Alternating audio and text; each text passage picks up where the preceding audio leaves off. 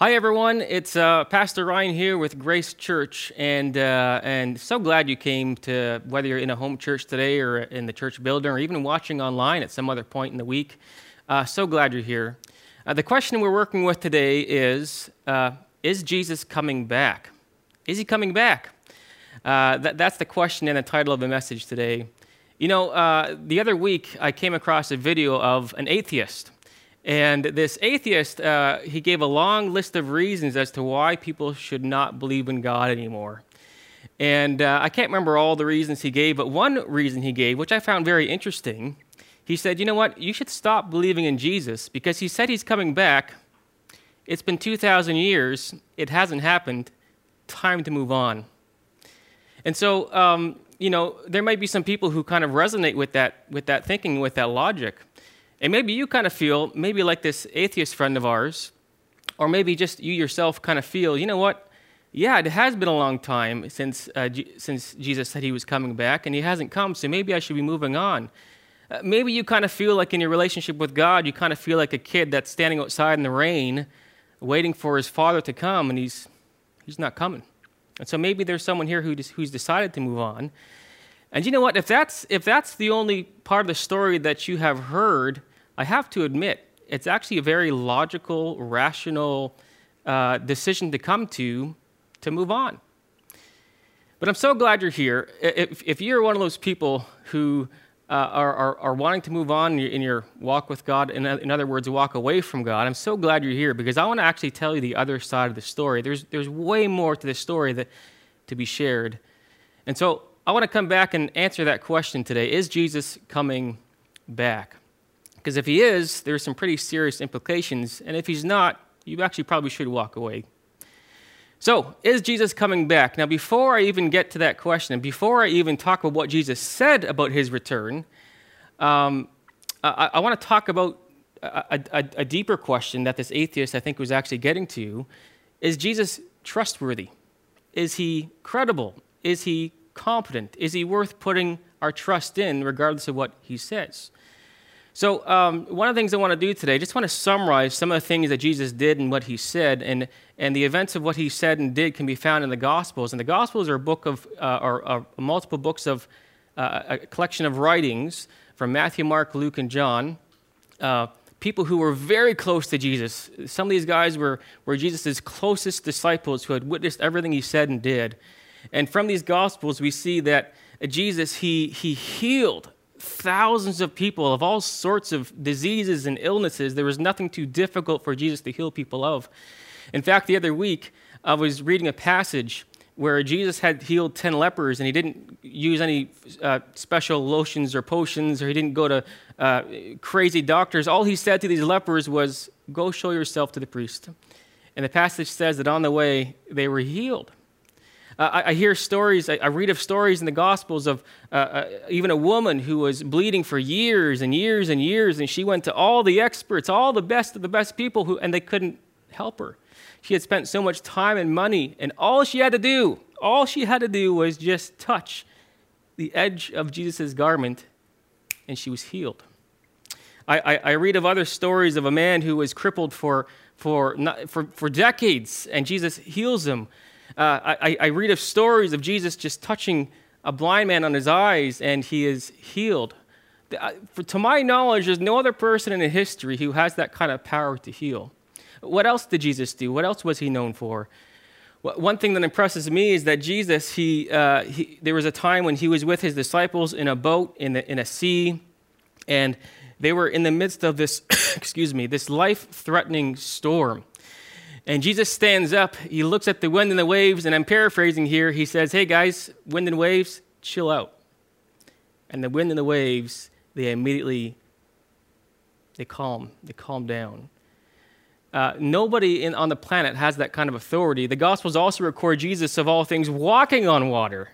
He's walking on water. He's known to feed thousands and thousands of people with just a few loaves of bread and fish. And you know, my grandma, she's awesome. You probably have an awesome grandma too.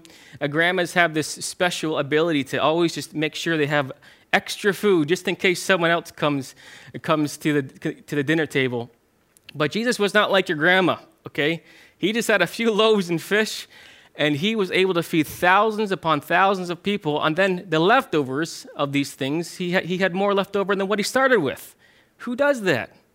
Jesus was also known to raise people from the dead, people who were confirmed dead, knocked out. He raises them from the dead. Let me ask you this. Which person on Twitter or Instagram are you following who has the ability to raise people from the dead? The answer is probably no one. And so Jesus, he has all this power. He's performing all these miracles. And does he do this for his own benefit? Is he coming to take over all the powers that be at the time? No. In fact, people want to crown him king, but he ran away from that. And he used his power. Rather, he put aside his power and his prestige, so to speak. And what did he do? He used that to die for you, to die for me. And so is Jesus trustworthy? Is he credible? Is he competent? For me, the answer is resounding yes. And so for me, whatever Jesus says about anything, because he's trustworthy, competent, and credible, I'm going to believe what he has to say. But you know what? With Jesus, he didn't stay dead. One of the most important, most meaningful things that he did was that he didn't stay dead. He actually rose from the dead. He rose from the dead. And you know what? You might be thinking, okay, did he really rise from the dead? Yes, he did. The fact that I am standing here before you today speaking to you is evidence that actually Jesus rose from the dead. You might be thinking, what in the world are you talking about? Well, I'm a pastor. I work for a church. The church would not exist if Jesus did not rise from the dead. If you read the Gospels and if you read the early church, Jesus' closest disciples and his closest followers went from people who were scared and freaked out of their minds from identifying themselves with Jesus to people who, after seeing the resurrection of Jesus, were bold and were willing to give their lives even to death, which many of them unfortunately suffered. And so the bedrock, the foundation, the cornerstone of the existence of the church, other than Jesus himself, is the fact that he rose from the dead. Why am I saying all this? If there is a man who can walk on water and feed thousands of people and heal anybody of any disease and can cast out thousands of demons, the demons themselves are even terrified of Jesus. And if he can predict his own death, and if he can rise again, if he can pull it off, I am going to believe absolutely anything that he says about anything. So, when it comes to this whole concept of Jesus coming back, is he coming back? Let's take a look at what he said. What did he say? And by the way, it's important for us to just take a second to realize that this is Jesus speaking in this passage that I'm about to read to you. It's not some other random disciple that was kind of depressed that he died and he had nothing else to give. No, he's recording what Jesus said here. And the text that I'm going to first point to today is Matthew 24. This is Jesus speaking, and he's speaking about himself. Jesus says this. He says, then, and there's a whole passage you can read here for yourself, but just pulling out a couple of verses, Matthew 24. Then will appear the sign of the Son of Man in heaven, speaking of himself. And then all the peoples of the earth will mourn when they see the Son of Man coming on the clouds of heaven with power and great glory. In other words, I'm not going to get into it, but those who are not ready for Jesus, they're going to mourn. It's going to be a sad day. In verse 31, and he will send his angels with a loud trumpet call, and they will gather his elect from the four winds, from one end of the heavens to the other, or in other words, another translation might say, from one end of the heavens to all the ends of the earth. In other words, just to put it simply, it's going to be a good day for those who are ready for him. And so, after considering the fact that Jesus is a trustworthy, competent, and credible person, and the fact that he did say he was coming again, I've come to the rational, logical conclusion to put my faith in Jesus and what he said, and in the fact that he is coming again. And so, okay, you might be thinking, okay, maybe I'm with you. Maybe I'm tracking with you so far. Well, the next question you might have is, why so long? Why is he taking so long? It's been about 2,000 years since he said he was going to come back. Why so long? Well, there's a person in Scripture who walked very closely with Jesus. As many of you will know, Jesus, he had many followers, and among his followers when he walked on the planet, he had a core group of disciples. And even within the group of disciples, he had an inner group of very close disciples. And one of those disciples who were in the inner circle, so to speak, his name was Peter. Peter was there. He was an eyewitness. He was right beside Jesus when Jesus rose people from the dead. He saw it with his own eyes. Peter was actually there when he saw Jesus walk on water, and actually Peter got out of the boat and tried to walk on the water as well, and he was doing it successfully for a little bit until he took his eyes off of Jesus. Peter was there when Jesus gave sight to the blind, but he was also there to see Jesus cry. He was also there, I'm sure, in moments where Jesus laughed and when he enjoyed the company of sinners. And so if anyone on this planet is going to know the heart of God about the matter of his return and why he's taking so long, I think Peter, of all people, would have an answer. And in fact, he does have an answer. There's a letter in the New Testament written by Peter himself. We have his words in Scripture. And he says this in 2 Peter chapter 3, verse 9. And in this passage, again, you can read this whole chapter for yourself, but within this passage, as he's talking about the return of the Lord, the day of the Lord, he says this.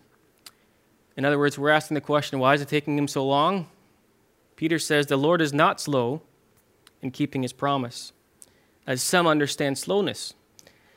Instead, he is patient with you, not wanting anyone to perish, but everyone to come to repentance.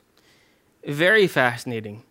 The reason why God appears to be taking his sweet time is actually because he loves you. He loves me. And the fact is, he wants to be patient, to give people as much time as possible to come to repentance to him, so that when he does come, we'll be ready for him and it'll be a good thing. How else can I illustrate this? I was thinking about this, and I was reflecting on life. I was reflecting on why it's taking God such a long time to come back, and I was reflecting on God's patience. And I thought of it this way. I'm a father of 4 children, and I love them very much.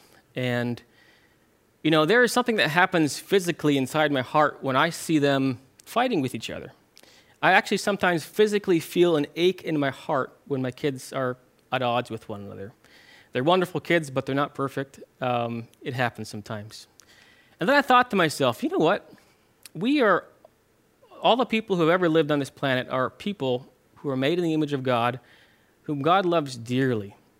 And over the years, we hear of wars that take place, where people are killing each other, where people are abusing each other, where people are enslaving each other. And every time any one of those things happen, I believe that the heart of God is probably physically aching, just in pain for what he's seeing humans do to each other. Every time he sees someone exploited, someone who is sexually trafficked, a minor that's sexually trafficked, someone that's killed, someone that is abused, someone who is ripping off another person, someone who's stealing from another person. Every time someone cuts you off in traffic and you give them the finger, all those things throughout history are aching the heart of God. And so in a sense, it's almost like God is allowing that pain to happen to himself because he's being patient. He's saying, I'm just going to hold on a little longer in the hopes that someone will repent.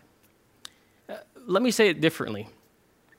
I recently watched a video of someone who claimed to have a dream from the Lord. And she felt that in this dream, the Lord was trying to tell her that he was coming soon. But before she even got to that point, she was walking through what seemed to be a room or a field or something. And as she was walking through this room, through this field, the whole air was just filled with rain. Just downpouring buckets of rain.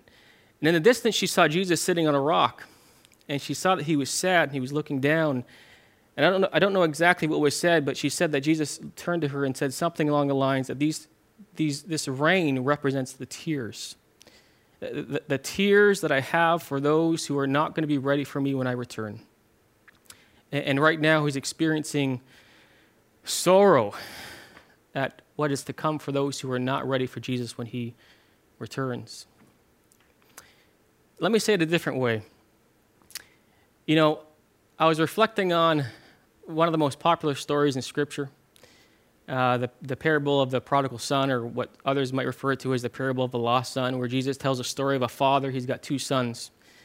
And one of the sons, he decides to just go crazy. And so he asks his father for an early inheritance, the audacity to even ask that, but he asks it, his father grants it, he takes off, and he just blows all the money, and he just wastes his life away, and he's just a big wreck. He's a mess.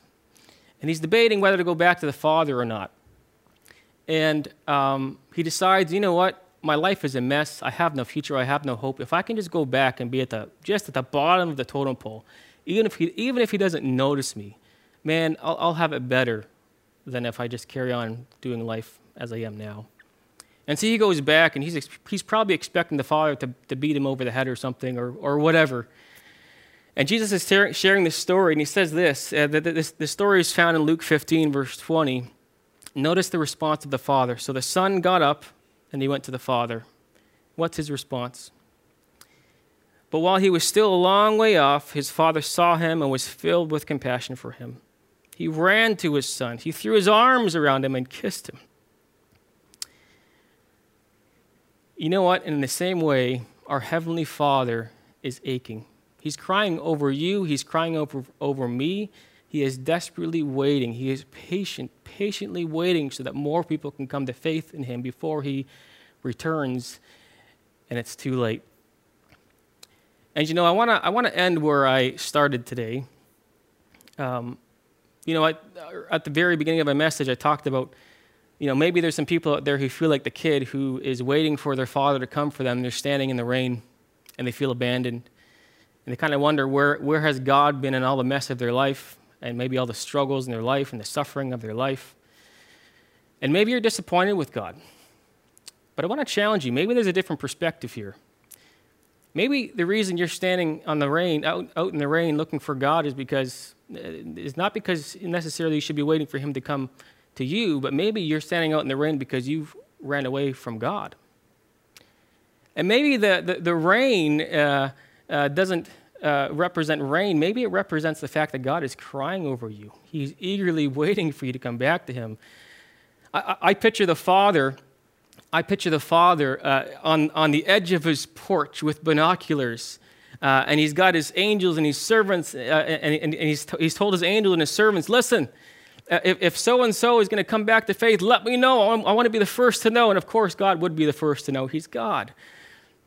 But he's eagerly waiting for as many people as possible to come to him in repentance before he returns. Why? Because he's such a loving, good, and patient God, more than we will ever know.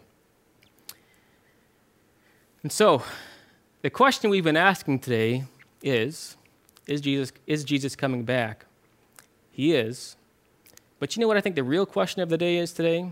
The question is Jesus coming back? But the real question I want to leave you with today is, are you coming back?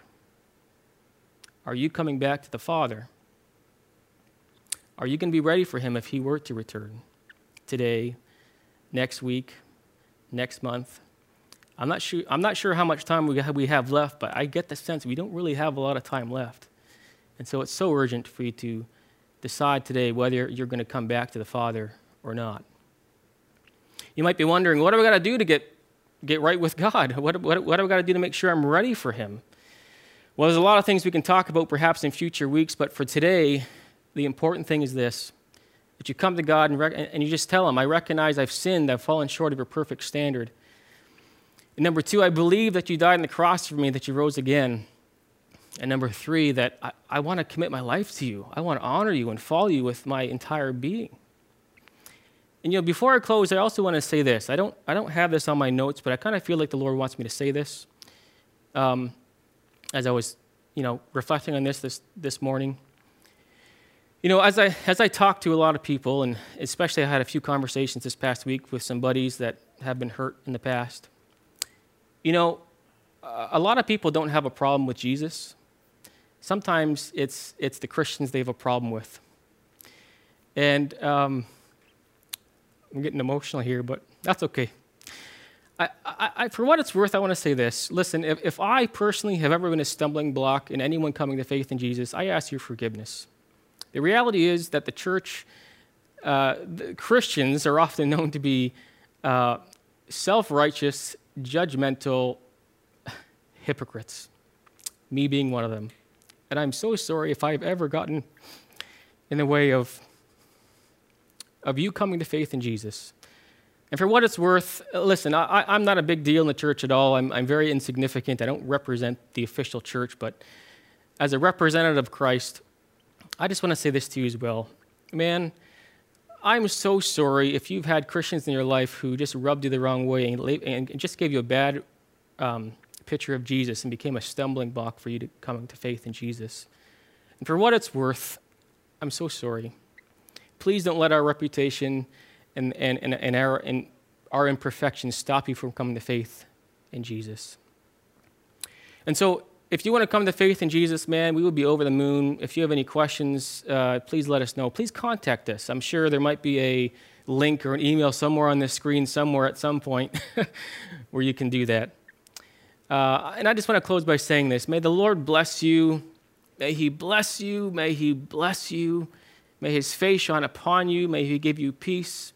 If you're in a season where you're experiencing discouragement, may God encourage you. May he give you joy. May you sense his presence in your life. May you come to know the love and the patience that God has for each and every person out there, including myself. I'm so thankful for his presence in my life. Amen.